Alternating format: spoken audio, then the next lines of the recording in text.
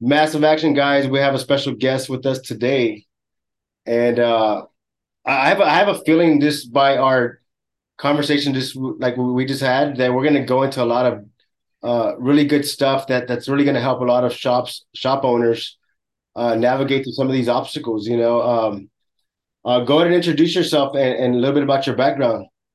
Yeah, so my name's Drew Bryant. I've got a body shop by the name of DB Orlando Collision. Been in business now going on 13 years. Um, no previous industry experience prior to getting involved in this business. I was a regional manager for Panera Bread of all places, and I was responsible for several stores and all of their training, Mm. specifically orientations, anybody coming into the company.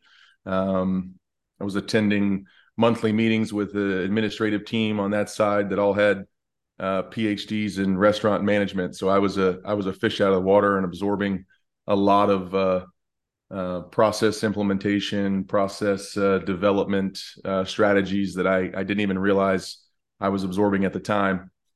Um, in the 6 years that I spent at Panera, I started as a dishwasher, ultimately ended up at a pretty high level managerial position. Mm. I got involved in an accident, and that accident I had repaired at a shop representing the insurer, and it was actually the dealer that I bought the car from. Mm. Something just wasn't quite right. I had the car post repair inspected, and then after the inspection, we determined that the vehicle had to be bought back. Um, the shop ended up buying it back from me, and what I was exposed throughout that transaction just kind of kindled a fire within me to develop a facility within collision repair that spoke to the everything that I wish I had had the initial round, right? Not being a Yeah. professional repair, what were the details that were missed? What procedures were they following?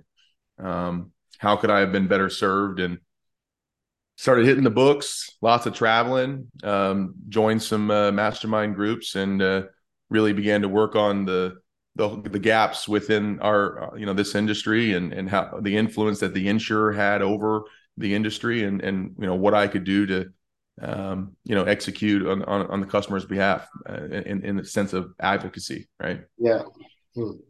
Right. So you touched on something that is, I think a lot of shop owners, uh, they don't like to feel like the fish out of water, and they don't like to get into rooms where there's people with more information with them or people that might be smarter than them. But how much is how beneficial is it to be the little fish? I mean, the fish out of water, right? I mean, how did it help you? Yeah, no, I mean, I remember, I remember prior to going to some of those meetings, man, I would be vomiting, just so nervous, right?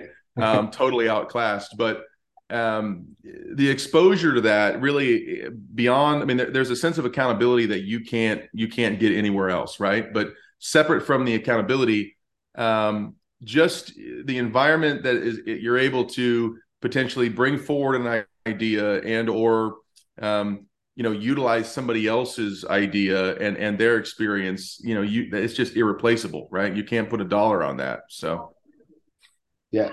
So like for the shop owner that's kind of feeling like they maybe hit a plateau where they're not really sure how to elevate or how to improve their leadership skills, what would be some ponds that they can explore, right? What would be some places or some organizations that maybe local organizations they can go and just expand their mindset by getting around these bigger thinkers and bigger action takers?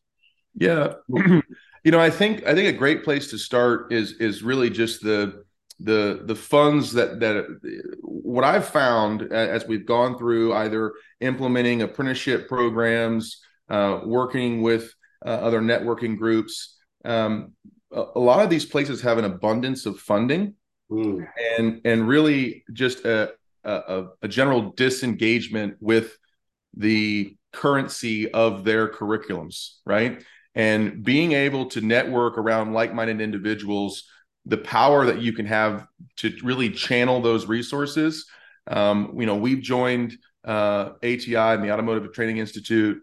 Their collision program has just been absolutely bar none for us, between independent trainings, LMS, being able to have a learning management system that you can have a formal training schedule and watch the progress of the people within your store. All too often when I talk to shop owners, I hear there's, from the top down, there's a dedication to training, and there's a want and a need to train and really empower their people to be better, right? Be more efficient. But there really is no organized method and or implemented solution on how to go about that. And being able to join groups to where you can kind of bounce these ideas off of others, and really grasp, how the leaders of the industry, how the guys that are moving the needle and or are at least common-minded, right? They're like-minded and they're wanting to be able to push that needle. The best place to start is not with hypotheticals or somebody that suggests they have the idea, but the guy that's actually in the trenches and grinding it out, Yeah. What are you part of any like chamber or local nonprofit organizations that kind of other business owners that also? Yeah, so on a local network, no, I'm not in the Winter Park Chamber or anything like that. I do spend a lot of time in the community, and most of my time spent in the community is exactly that. So it's spent with the trade programs locally. Okay. So we spend a lot of time at Mid-Florida Tech. There's several tech colleges based around us. Mary Carl College out of Daytona. When I go into these facilities, I spend intentional time going in. It's a consistent abundance of funding, whether it's state funded, funded by distributors, whatever it is, and a total lack of curriculum. These guys they're stud welding panels. There is no vehicle assessment. There's no damage assessment. There's no repair planning going on. And I found that really investing my time there, it goes so much further, right? That we've developed some scholarship programs to where we've been able to, the top of those kids' class that are coming out of those schools, as we're updating the curriculum, we're buying them a full set of tools. We're supplying them a year and a half worth of on-site training. We're paying for all their ICAR stuff. We're getting them on-site job training and the credentials associated with it, right? I think a lot of people might have missed what you actually described, like the bigger picture of that. And what you described is so powerful, because tell me if I got this right. So you're going to the local community colleges or trade schools, and you're volunteering your time to train those guys, but at the same time, you're actually getting better, and it's holding you accountable. And it's actually building your credibility within your community as an industry expert. And so everything comes back around. So it's not like you're helping those kids develop a career for themselves and a path with some actual good leadership. Because I understand what you're saying. Like a lot of these trade schools, they'll have them working on the same fender for a whole week. and I went to schools and I've seen them. They're sanding body filler with 400, and I'm like, what are you doing? You're gonna be here all week, But yeah. I understand what you're saying. Like, every city needs that shop owner to go in there and say, hey, you know what? I'm willing to commit my time and help these guys, these girls, with training, and also like it makes you stay on point, because you have to be on top of your game, especially if you're going to be trying to teach someone, because you have to be in the trenches. I have gone through the trenches to know what you're talking about. Yeah, it's got to be. Yeah, you got to have maintain currency, right? I mean, the apprenticeship program that we roll to them, they're referring the top of their class now to us, so there is eventually residual reward from it. But it's a structured apprenticeship program with a plan that defines what the first week looks like, what the first month looks like, and being able to draw that talent in is all utilized just off of leveraging and really getting in there and getting your feet wet with those programs. Because I'll tell you, the people that are showing up in those meetings are paint vendors and distributors. They're not the industry guys are just simply, they're not in my market. I'm pulling them in, right? And I think, at the core of what we do, although it's not easy, right? It's relatively simple. As business owners, we get up early, we push our team and our families to be better. We radiate, unnatural levels of self-discipline. We make success happen, right? And the thought of giving back, I believe too often is misconstrued as a potential financial donation, or how we can help a program or a charity group in need. I found that in my journey, it's sharing our time, our life experiences, our mindsets, and mentoring others to just think the way that we do, right? Is far more impactful to all parties involved than any dollar can duplicate, right? That makes sense. And I'm referring to your article. If no one's haven't got the Fender Bender magazine, he's on page number 90, and he has an awesome article. And a couple of things that caught the whole article caught my attention. But I'll kind of break down some of the things. You mentioned time blocking.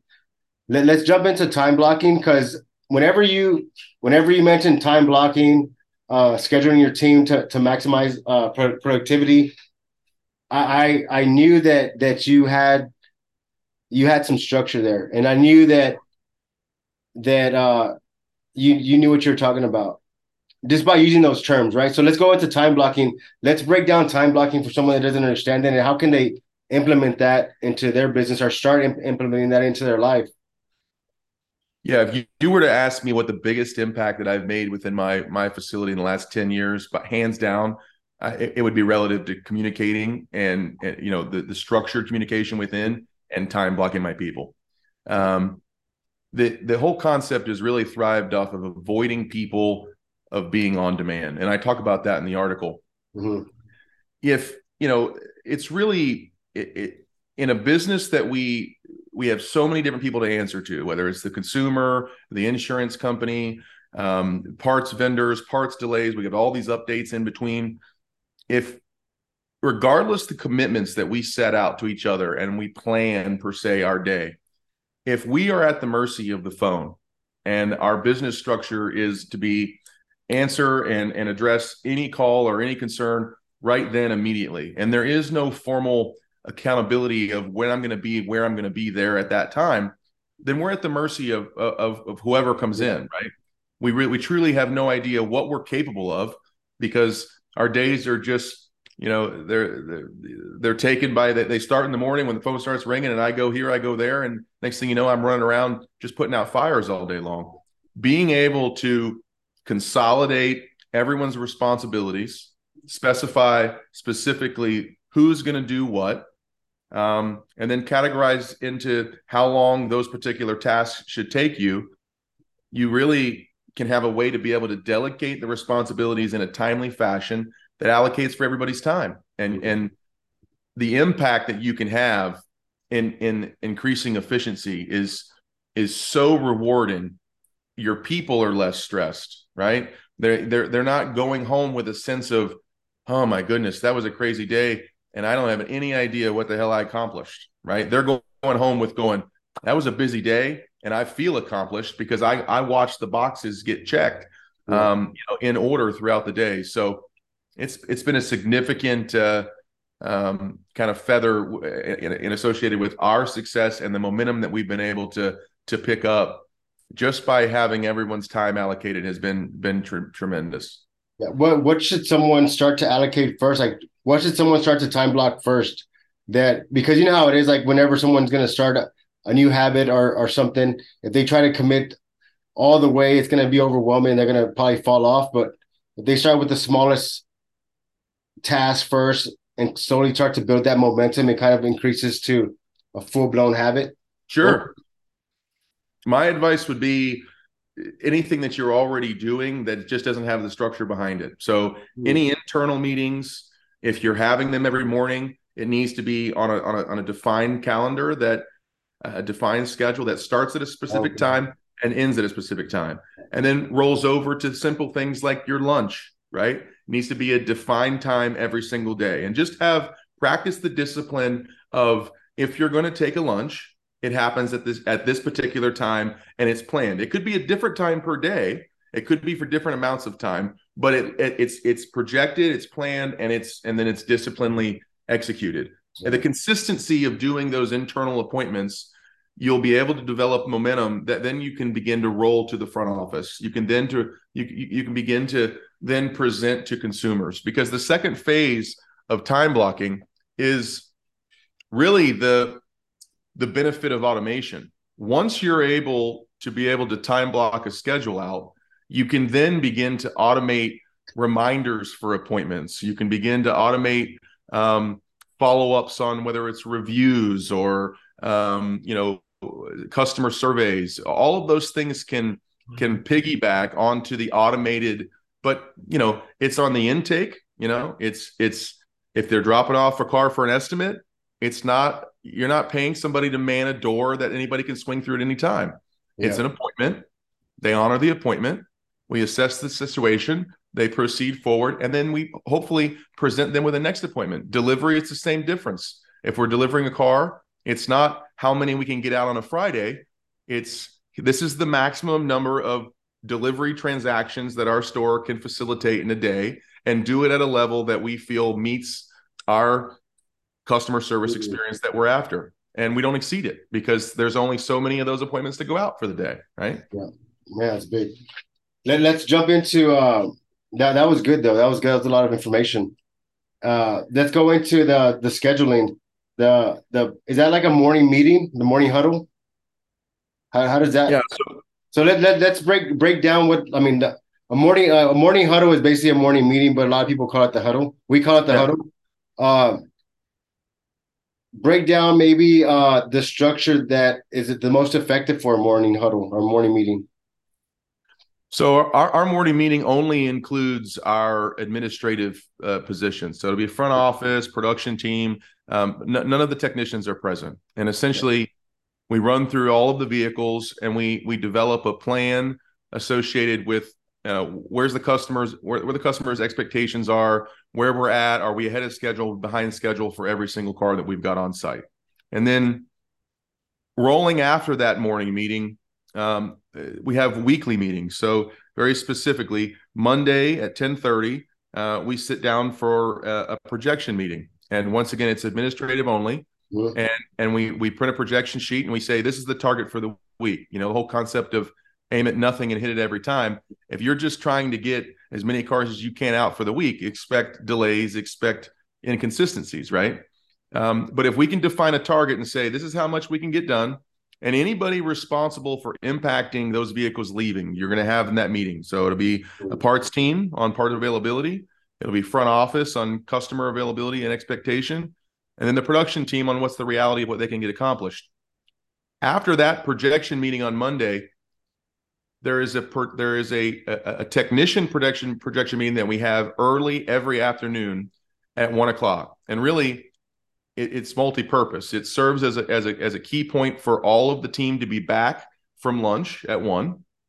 And then we basically spoon feed the projection meeting results, right? Whatever we produce on Monday as a target, we spoon feed it to the technicians on a daily basis. And in a very systematic way, say, this is all we need to get painted today. This is all that we've got to get through body today, et cetera, et cetera. Here's what's leaving, whatnot. We revise that projection on Thursday, midday on Thursday. We sit down again at 10:30 and say, okay, where are we at? According to our goal on Monday, are we on track? Are we behind? Do we need to pivot? Is there something else that we need to supplement versus what we initially thought we were going to be able to execute on? And then directly after our Thursday projection follow-up, we are looking forward at next week. Is there enough in the pipeline, or do we really need to get on the phones and maybe try to fill it up? As well as an intentional 20 minutes spent on accounts receivables. So every week we're progressively, consistently looking at what we have in pending ARs. Yeah. And that meeting structure we follow clockwork every week. They're at the same time every week, the same people attend, and everyone in the room knows what they're responsible for as far as whatever metric they've got to bring to the table to be able to fulfill the room with the information they need to be able to execute and make decisions. Got it. Sounds pretty good. Well, what would you say, like someone that's never had a meeting in their shop, and they're terrified of the meeting? How would you what can you what kind of advice can you give them to get that rolling? So yeah, that's a good question. I can tell you from experience, the production meeting in the afternoon, I'll use it as an example. We want to keep that meeting at 15 minutes. And when we started doing those meetings, it would go 30, 45 minutes sometimes. And it kind of just, we would get done and we'd walk away and go, okay, what did we just accomplish? Right. Yeah. And the real key turning point for us was to have an agenda. And if you're planning on having a meeting, the first thing that I would ask yourself is why, right? Why? What's the purpose of the meeting? And then write yourself an agenda that has 4 or 5 questions on it that inevitably, if those questions are answered, you're gonna answer your why and present that as the meeting agenda. Go in and say, okay, gentlemen, we're not going to discuss conflict resolution. We're not going to discuss in this meeting, areas that we need to work on process development or why this car wasn't parked here this morning. What we're going to discuss right now are these 5 areas, right? Got it. And if you can really hone them in on that and magnify those areas, if you will, I think that the results of the meeting will be positive, and I think that it'll motivate you to put some structure behind the rest of them. That's so. I think one time someone told me, only have a meeting when there's something to meet about. Yeah. Don't just try to have a meeting to get everybody motivated. Like, have a meeting because you never know how that meeting's gonna go. If you just like you said, if you don't have a why or you don't have a purpose of the meeting, and someone kind of talks about something and kind of raises a conversation that puts everybody in a awkward mood or pisses everybody off, then the meeting backfired on you. Well, and how time blocking actually supports that, meetings for us, and I think everybody's experienced this at some level. We sit in a room and everyone gives commitments on what they're going to accomplish for the day. They're going, yeah, I got that. I've got that. But if they're not time blocked, they don't know where their day's going. So inevitably you end up at the meeting the following business day and everyone's going, oh, I was on the phone too much yesterday. I didn't get the opportunity to get to that, or I couldn't. So it's just false perception.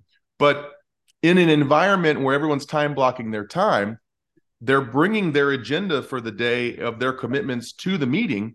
And the only commitments that they're giving for the day are within the white space that they have left. So it's very easy for that team member to visually recognize, I'm tapped out. I can't take any more today. Is there somebody else that can help me with that? And the progression is, you get that almost interdependence toward the efficiency of getting those things done rather than I tried, but I was too busy, Yeah. Before we end, do you want to, is there something I missed that you want to talk about? Maybe a subject or maybe sales, marketing, training, I don't know, anything that I might have that you feel is important that says, hey man, I wish you would have brought up this. That would have been a good conversation. I think there's so many little different widgets between defining who the customer is up front and how to really get off of selling to people through manipulation and being more authentic with our sales approach. But as a core, I think that the biggest benefit that shops can have when trying to decide where to start, right? You get this point where you say, should I implement meetings or should I start on a process? And now I know I need a process. Which department do I focus on first? All of that can be identified. It's all specific to your store, I believe. It's all relative to the people that you have working within your store and their capabilities, right? But it all comes back to communication.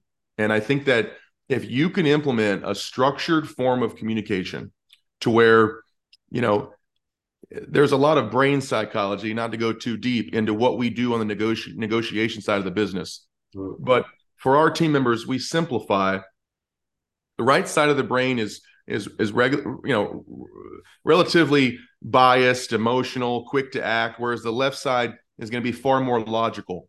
And the value of their input throughout their day-to-day transaction needs to be dumped onto a list somewhere. So we motivate those guys to say, within the parts department, within the paint department, within the front office, regardless the level of tenure that you bring to the business, your value from your position is integral part of our growth. And if you can dump your feedback, what you're seeing, there's too many part reorders, there's I'm not clear on where my tools should go, etc. Whatever it is within the department, just record it onto a list, and the business makes intentional time to then sit down and systematically review those lists. You're going to see uniformity, you're going to see overlap, and there's going to be an obvious path of this is where we need to first start. And if we can't undermine that feedback, the feedback from our people is going to give us the roadmap to where the highest level of priority to begin working some sort of implementation is going to be. So if you're not communicating within the store and you're not writing stuff down and having structured, a structured scenario that you have something to review the content from your people frontline, I would advise to start, and that'll kind of snowball into all kinds of other resources that you can begin to implement. But you got to know where you're needed first. Got it. And what would you say 5 tips are? What would you suggest 5 tips of helping? Because the transition, it goes like technician, manager, owner, right? What would you suggest 5 tips on how to help them transition? Maybe someone's in a management position and they want to be, they're eventually going to be an owner, right? What mindset or what tips can you give them that they need to develop, or resources or networks, or can you give them? I would definitely say that you need to be able to join some sort of mastermind group, some sort of networking group that you can bounce some of your ideas off of. I would say have a personal mentor and or coach. And I would also second that by looking into a resource for whatever your direct reports would be. If you're stepping into a managerial position, you want to be pushing yourself to the next level, but you want to be pushing your people around you to the next level as well, right? I think leadership, it's about making the other people better as a result of your presence, right? Yeah. And making sure that lasts in your absence, right? And if you're focused on their growth just as much as your personal growth, that comes. I think that you need to ensure that everything that you're doing is consistent, it's repeatable, and then it's all done with the discipline to execute it on a daily basis. You got to stay away from the flavor of the week. If you're passionate about something to the point that you want to implement it and or give it a shot, be prepared to ride it out for a solid 90 days before you make judgment to say that it's for the birds or you actually want to maintain it, right? Too often we present a grand plan and then a week later we end up not even talking about it, and instinctively our people kind of buy into that. And then finally, don't have the perception that we're in the car business. The cars are just the widgets. Yeah. And in all honesty, we should be, if you're wanting to sustain in this industry, I think that you've got to be dedicated to being a training company. Yeah. You got to recognize that the product of what we sell is simply service, right? It's labor. And ultimately we're in the people business. So you've got to understand who's coming through your door, what value you bring to them, and the people that you're working with, what value you're bringing to those folks as well, and what you can do to continue to elevate them. Nice. All right, Drew, it's a pleasure, man. Pleasure talking to you. Absolutely, man. Yeah, and man, we'll definitely stay connected. And the purpose of these webinars is these podcasts is really just to kind of go in a little deeper with the article you wrote and And also to give viewers the audio of it and also the visual of it. You know what I'm saying? A lot of shop owners maybe don't have time to pick up a magazine and or read a book, but they might have time to listen to a podcast while they're on the treadmill or driving to work. So we want to, just kind of extend, an arm out to them and resources, or just so that we can kind of get them on board as well, and maybe introduce them to a mastermind group or part of a bigger organization. Yeah, absolutely. I'm putting a lot of time into those columns, and I'm really enjoying the journey. And I'm hoping that if somebody hasn't read them yet, this will inspire somebody to maybe crack a magazine and kick Yeah. back to the few that we've got out. Yeah, I definitely highly recommend it. Thanks you, Drew, again, and we'll talk again soon. You got it, bud. Thank you so much. Yeah.